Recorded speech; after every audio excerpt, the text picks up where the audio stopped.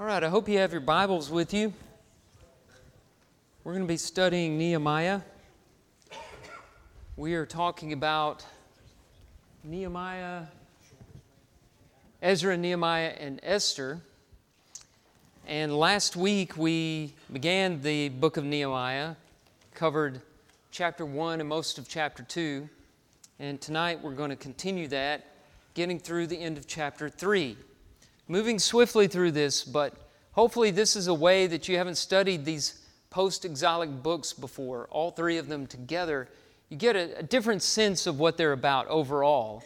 And the theme, of course, that we're working on is the idea of restoration. So we saw Zerubbabel restoring worship through the building of the temple. We saw Ezra restoring the law. Now we're with Nehemiah, and he's restoring the city of Jerusalem. Last week we started with a ruined city.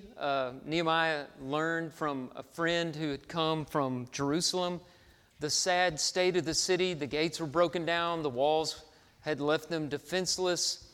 And so it was a ruined city. This week we're talking about an envisioned city. That should say envisioned, but I've got last week's slide up there. Hopefully I didn't put the entire slideshow from last week. No, okay, that's the right thing. So this week we're talking about an envisioned city. If you'll review last week, he went to King Artaxerxes as cupbearer. And at great risk to himself, he requested permission to go back to Jerusalem and lead the rebuilding of the walls. And Artaxerxes allowed him to do this. Not only that, but he gave him supplies and provisions to make the trip.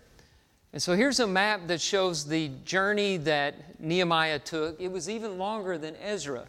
So if you recall, when we talked about Ezra's journey, I think from Ezra chapter 7, it took 4 months for Ezra to get from Babylon, if you can see that on the map, over to Jerusalem. Nehemiah was in Persia. Babylon was a province of Persia, of the Persian Empire, but Nehemiah was in the capital of Persia, this city named Susa, and he had to cross over the Tigris River and the Euphrates River. And if it took Ezra 4 months to get there, it took Nehemiah a lot longer than that.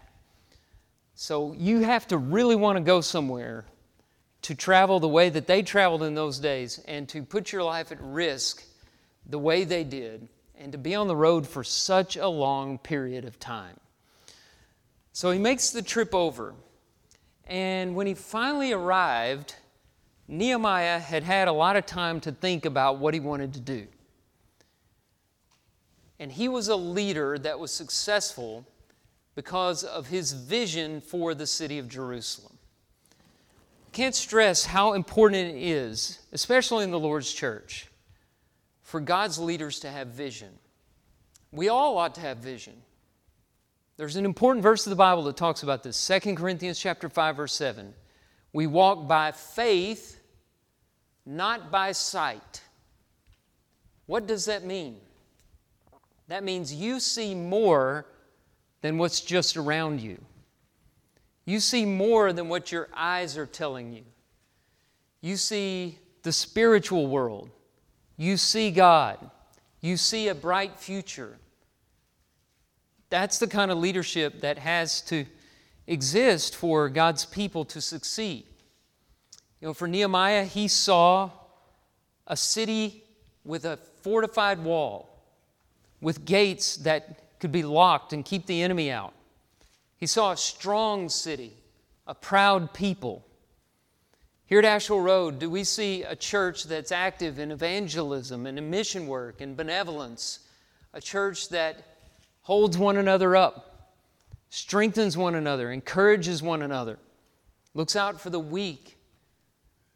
Do we see a church of people helping one another get to heaven? What is our vision for this church? What was Nehemiah's vision? If you're going to be a good leader, you have to have vision. But it's not enough just to have vision.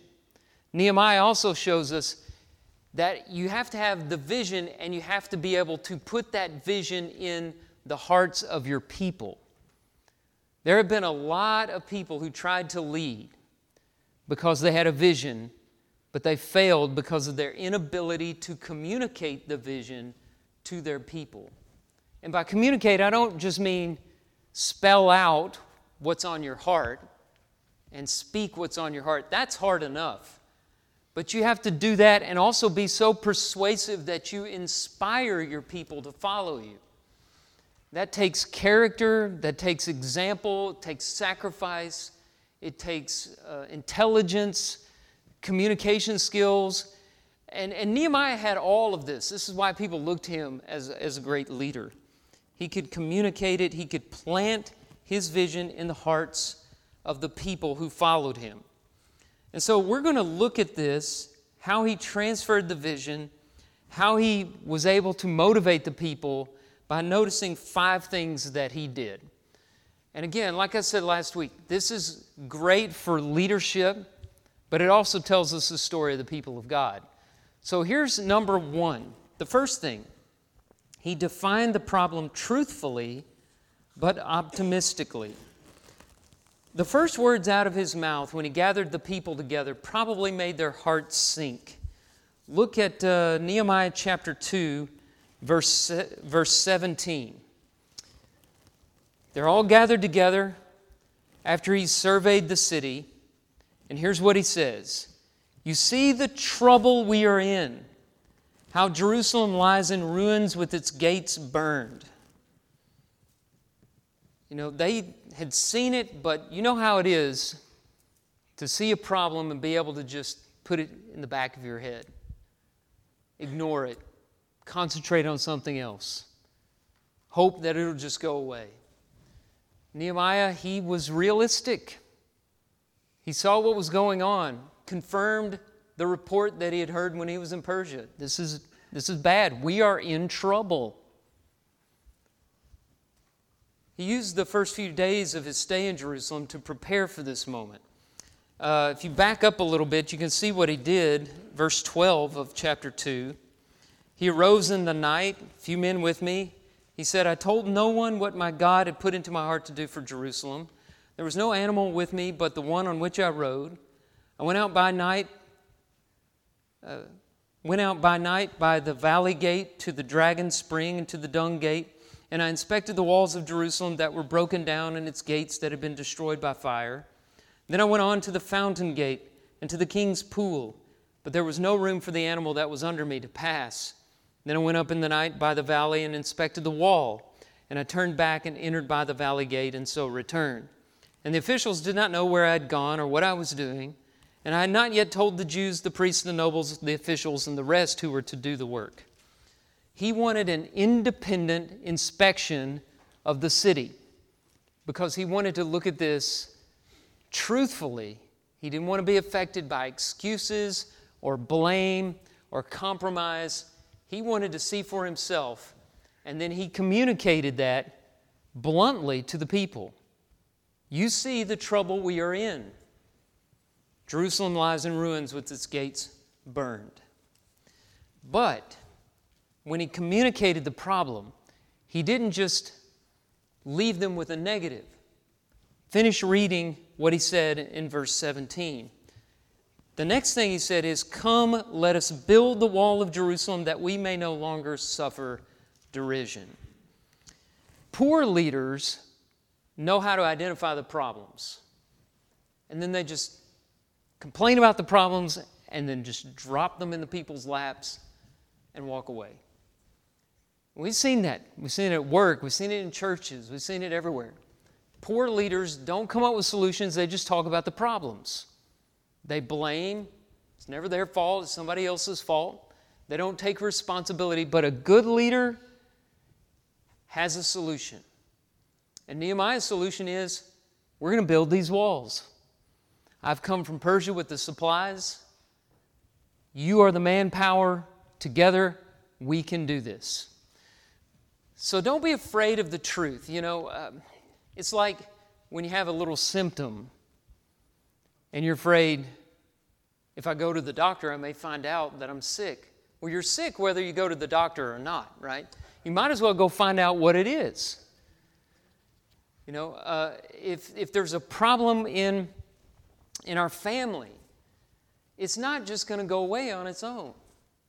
You need to find a way to envision things getting better and communicate that to the family and have a plan for how to solve the problem. Same with churches. Look at the problems. Be honest about them. But don't lose your mind over it. Know that God is with you and look for the solution in His Word. Have faith and go forward with a vision. This is what Nehemiah did. So that's the first thing. Number 2, we also see in chapter 2 that he examined his motives and the motives of the people. In other words, he not only communicated the vision, but he communicated why they needed to do what he was proposing. People need to have reasons for doing things. It's got to be better than, that's what we've always done. Why should we build walls around Jerusalem? Well, that's what cities do. Why do we have to build these back up? We've been doing fine for the last 100 years. Well, I just think it's a good idea. No. A leader has to communicate reasons, motives. And he presents 3 for rebuilding the walls. Reason number 1, God favored the task. Look at chapter 2, verse 18. I told them of the hand of my God that had been upon me for good. First and foremost, this is God's will. This is what we do when we find in the Bible the commission we've been given and the work we've been given to do. And we quote the Bible. This is exactly what Nehemiah is doing. This is God's will. This is what God wants us to do. But also he gave them another motive. He said, number 2, King Artaxerxes had given his approval. Verse 18, I told them of the words that the king had spoken to me. So now God's behind it. The government's behind it. This is an official request from the king. It needs to be done. And then he motivated them thirdly in verse 17 with the idea that they had lost the respect of their neighbors. When he encouraged them to build the wall, did you notice that he said that we may no longer suffer derision? Esther is going to come in handy on this part whenever we get to her story. She restores, without visiting Jerusalem, she restores the honor of the Jewish people. And here you see a glimpse into the disrespect that they had received for being a conquered city and living in a place that's in rubble. Jerusalem lies in ruins, Nehemiah said. So we have to have our reasons if we're going to work. And if we don't, we'll fail. I like this quote from Bob Nelson. You get the best effort from others not by lighting a fire beneath them, but by building a fire within. It took me a long time to learn that. I'm still learning it. I remember the first summer I was a youth minister. I wasn't much older than the kids in my youth group, and I was told by somebody that you better go in there and show them who's boss. So I was going in class, and I demanded complete silence, sit up straight, look at me, don't talk to one another. If anybody said anything to somebody, I'd throw them out of the room immediately. Go sit by your parents. Come out here in the hall. I was just like Mr. Disciplinarian. And they hated me. They didn't want to do anything that I said to do. And I eventually started learning that it's not about lighting a fire under them and burning the seat of their pants.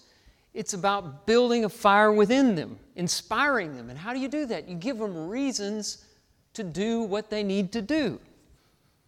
I think this is really important for leaders to do, just to make application for the contribution. Now, Christians, we ought to be giving on the first day of every week in worship to our God. But here's how it works. It's God's money when the church leaders put it to work for the Lord's work. And I think it's fully appropriate for elders, for preachers, for deacons, leaders, to remind the church from time to time what's being done with the money. Because it can so easily, something we do every week can easily become something that we just do out of habit. Well, here's my check this week. And you know what really fires people up is to know what has been done in the name of the Lord. There's a brand new book back there of pictures of wells that this church funded in third world countries.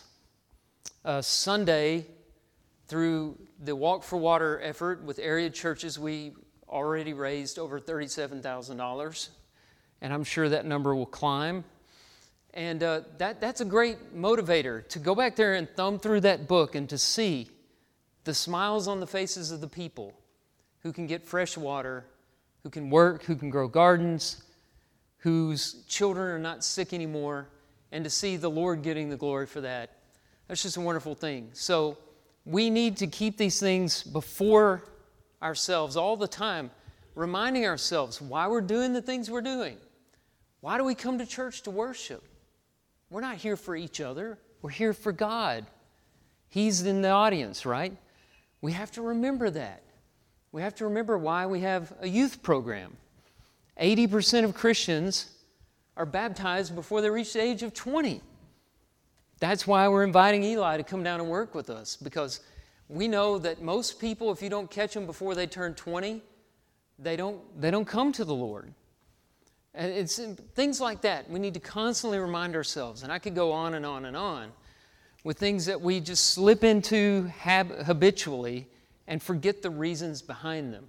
Good leaders always keep the reasons out in the forefront. And nobody has better reasons to do what they do than the church. Here's the third thing we see him doing. He was dedicated to a cooperative effort. Cooperation was why he was communicating. He wasn't one of these leaders that said, well, if you want something done right, you got to do it yourself. That's a bad leader.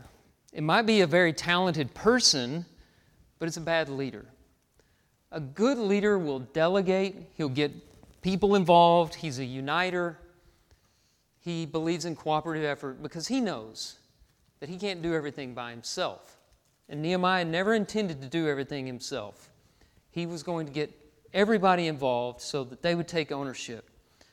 Pride often gets in the way of progress, and proud leaders make the work about themselves.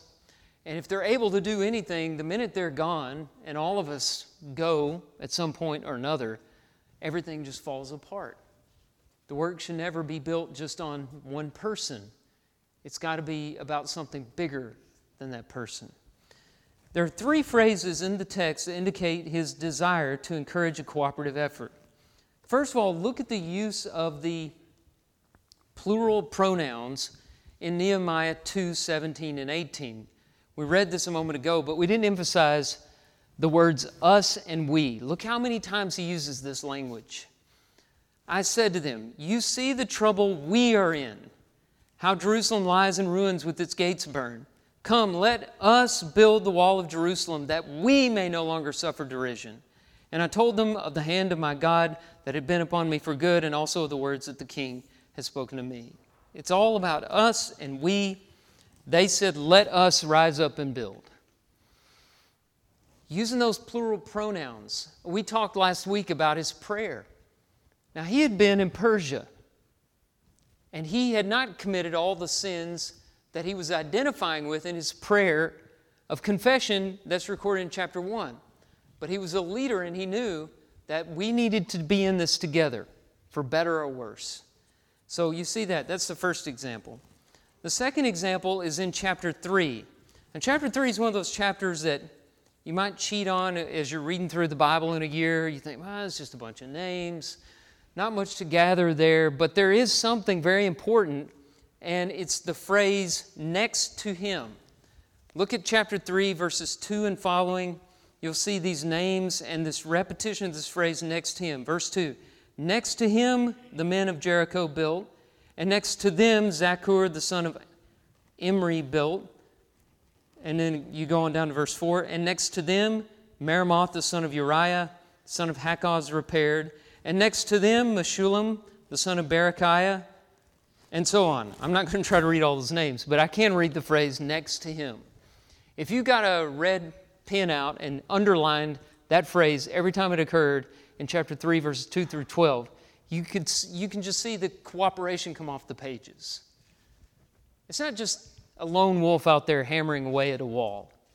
They're side by side. You can just picture it next to him, next to him, next to him. And I guess because he didn't want to sound redundant, he changes phrases a little bit after verse 12. And in chapter 3, verses 16 through 31, there's a new phrase, after him. Now look at verse 16. After him, Nehemiah the son of Azbuk, ruler of half the district of Beth Zur, repaired. Verse 17, after him the Levites repaired. Next to him, Hashabiah, ruler of half the district of Kariah, repaired for the district. After him, their brothers repaired, and so on. So now it's after him, after him, after him.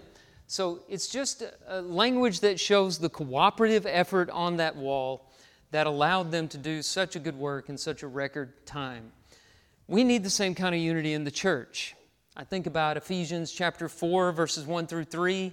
Walk in a manner worthy of the calling to which you have been called, with all humility and gentleness, with patience, bearing with one another in love, eager to maintain the unity of the Spirit in the bond of peace. That's the church when it's working properly, a cooperative effort. Now to do that, you've got to recognize that we don't all have the same talents and abilities. We're like the body that Paul describes in 1 Corinthians chapter 12. He does it in Romans 12 too. And some of us are the hands, some of us are the feet. We can't be worried about getting the glory, getting recognition. There are going to be times where people unintentionally forget to thank us for our hard work. But if we are involved and our mind is on the vision that Christ set before us, if we're remembering why we're doing things, we're not going to worry about getting the credit or what somebody else isn't doing. We're going to be excited to be a part of something great. And that's what Nehemiah instilled in his people. Next, what else did he do? He resolved to take action. He has been in neutral for a long time, it seems. Actually, he's been planning and communicating, but it took him 4 months to talk to the king. It probably took him 5 months to get over there. He starts inspecting the walls. He's been thinking about this for close to a year. Now he's ready to take action. Verse 18, they said, let us rise up and build. So they strengthened their hands for the good work. These are just regular people. They're not particularly bright, talented, or strong. Whatever they had, though, it was enough because God was with them. So what did they have that allowed them to take action on this building project? I mean, these are people who had been refugees for a long time and their children. How were these people able to do such an amazing project under the guidance of a cupbearer? You know, Nehemiah is not a contractor, he's not a builder, he's a cupbearer. So what did they have? What is needed to take action as big as this? First of all, you got to have desire. Before Nehemiah communicated the vision, the people were indifferent about the walls of the city. They knew the problem. I mean, the people who lived there must have seen the city in ruins, the gates burned. It had been that way since, this is 444 BC. The city was destroyed in 586 BC. So for more than 100 years it had been that way. They returned in 536, so a little under 100 years they've been sitting in this squalor. They were indifferent about it. But Nehemiah came in and he put desire in their hearts. And he brought them up out of that apathy. The second thing that they needed to take action was a plan. Not just action. Busyness for activity's sake results in confusion, but a plan focuses our energies into actually accomplishing something. I don't know if you've ever had one of those hourly wage jobs where you have those days where you just needed to look busy. I remember working under a guy one time at a golf course, and I said, I finished this, I finished that. I don't get off till this time. What do I do? And he said, just look busy. You know that, right? Look busy. That's not, I'd rather work than look busy, but That's not having a plan. Nehemiah put a plan out in front of them. Not merely look busy, not activity for activity's sake. Let's accomplish this in record time. The third thing that they had, which was needed for action, for work, is faith in God. God doesn't want us to commit to what we can do. He asks us to commit to what He can do. Let me repeat that. God doesn't want us to commit to what we are capable of. He is asking us to commit to what He can do through us. And that's a lot bigger than what your limitations allow. So it takes faith. Whatever does not proceed from faith, Paul says, is sin. Romans 14:23. And we started with this. We walk by faith, not by sight. Fourth, not just faith in God. We've got to have faith in one another. It's not easy to work with others sometimes. You bring other people in, and what do they bring with them? They bring their own ideas about how things should be done. And that slows the process down, and you've got to listen, and you've got to talk about it and arrive at some consensus. And it's frustrating sometimes. It's hard. But we've got to have faith in one another. God wants us to do this work together because He knows that's best. God's people are joined by love. And I think about that definition of love in 1 Corinthians 13. Remember verse 7 where it says, love believes all things? The object of love is others. So it means that if you love another person, you believe in that person. You believe there's good in that person, talent in that person. Sometimes you got to look for it. You got to find the right spot for them. But you got to have faith in others as well if you're going to work together. So those four things are found in Jerusalem when Nehemiah gets there. Desire, a plan of action, faith in God and faith in one another. And that's how they were able to get to work. Here's the last part. The last thing that he did is he disregarded the ridicule. Now, if we ever expect to do something great without running into critics, then we're just being naive. Anytime you change things, anytime you make progress, anytime you grow, somebody is going to speak up out of jealousy maybe, out of their own discomfort. And so just expect it. I think it's true if you're sailing smoothly along and nobody's ever upset and everything's just going peachy and you never get criticized, you're probably not trying to do anything new. You're probably not trying to grow. You're probably not pushing hard enough. People get uncomfortable when you ask them to do more for God. And there's no limit, right? There's no ceiling to what God has asked us to do. Well, things have been about the same for over 100 years in this area. And there were territories around Israel who were enjoying not having to deal with the Jews. Now they've moved down there and built a temple, but still they knew if they got out of line, they could destroy them pretty quickly because there are no walls on the city. And here comes this guy from Persia. Now this is dangerous. He's trying to rebuild the city walls. So we're introduced to these three characters that kind of jump off the page at us in chapter 2, verse 19. Sanballat the Horonite, Tobiah the Ammonite, and Geshem the Arab. Just very interesting designations here. Really quickly, something about each one. Sanballat the Horonite was probably the governor of the Samaritans. So picture Jerusalem. North of there is the old territory of the northern kingdom of Israel, which had been destroyed centuries before by the Assyrians and resettled. And there's like a hybrid race of people there. These are the ancestors of the Samaritans in Jesus' day. So that's probably who Sanballat was, probably ruled the area of Samaria.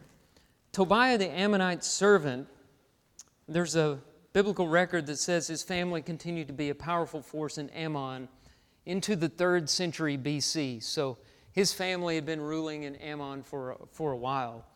Geshem the Arab was a man who ruled with his son over a league of Arabian tribes and taken control of Moab and Edom in the 5th century BC. The important thing to remember is all of these men were ruling areas very close to Jerusalem. North, particularly in the north, of course you have the Mediterranean Sea on the west. You have Egypt down south and desert. But on the north and the east, you have these men. And they're making accusations, very serious accusations. Look at verse 19. What is this thing that you are doing? Are you rebelling against the king? Now, as is the case with many accusations, these were lies. They're not a word of truth. We know the story. Nehemiah was the cupbearer to the king, one of the most trusted servants of the king.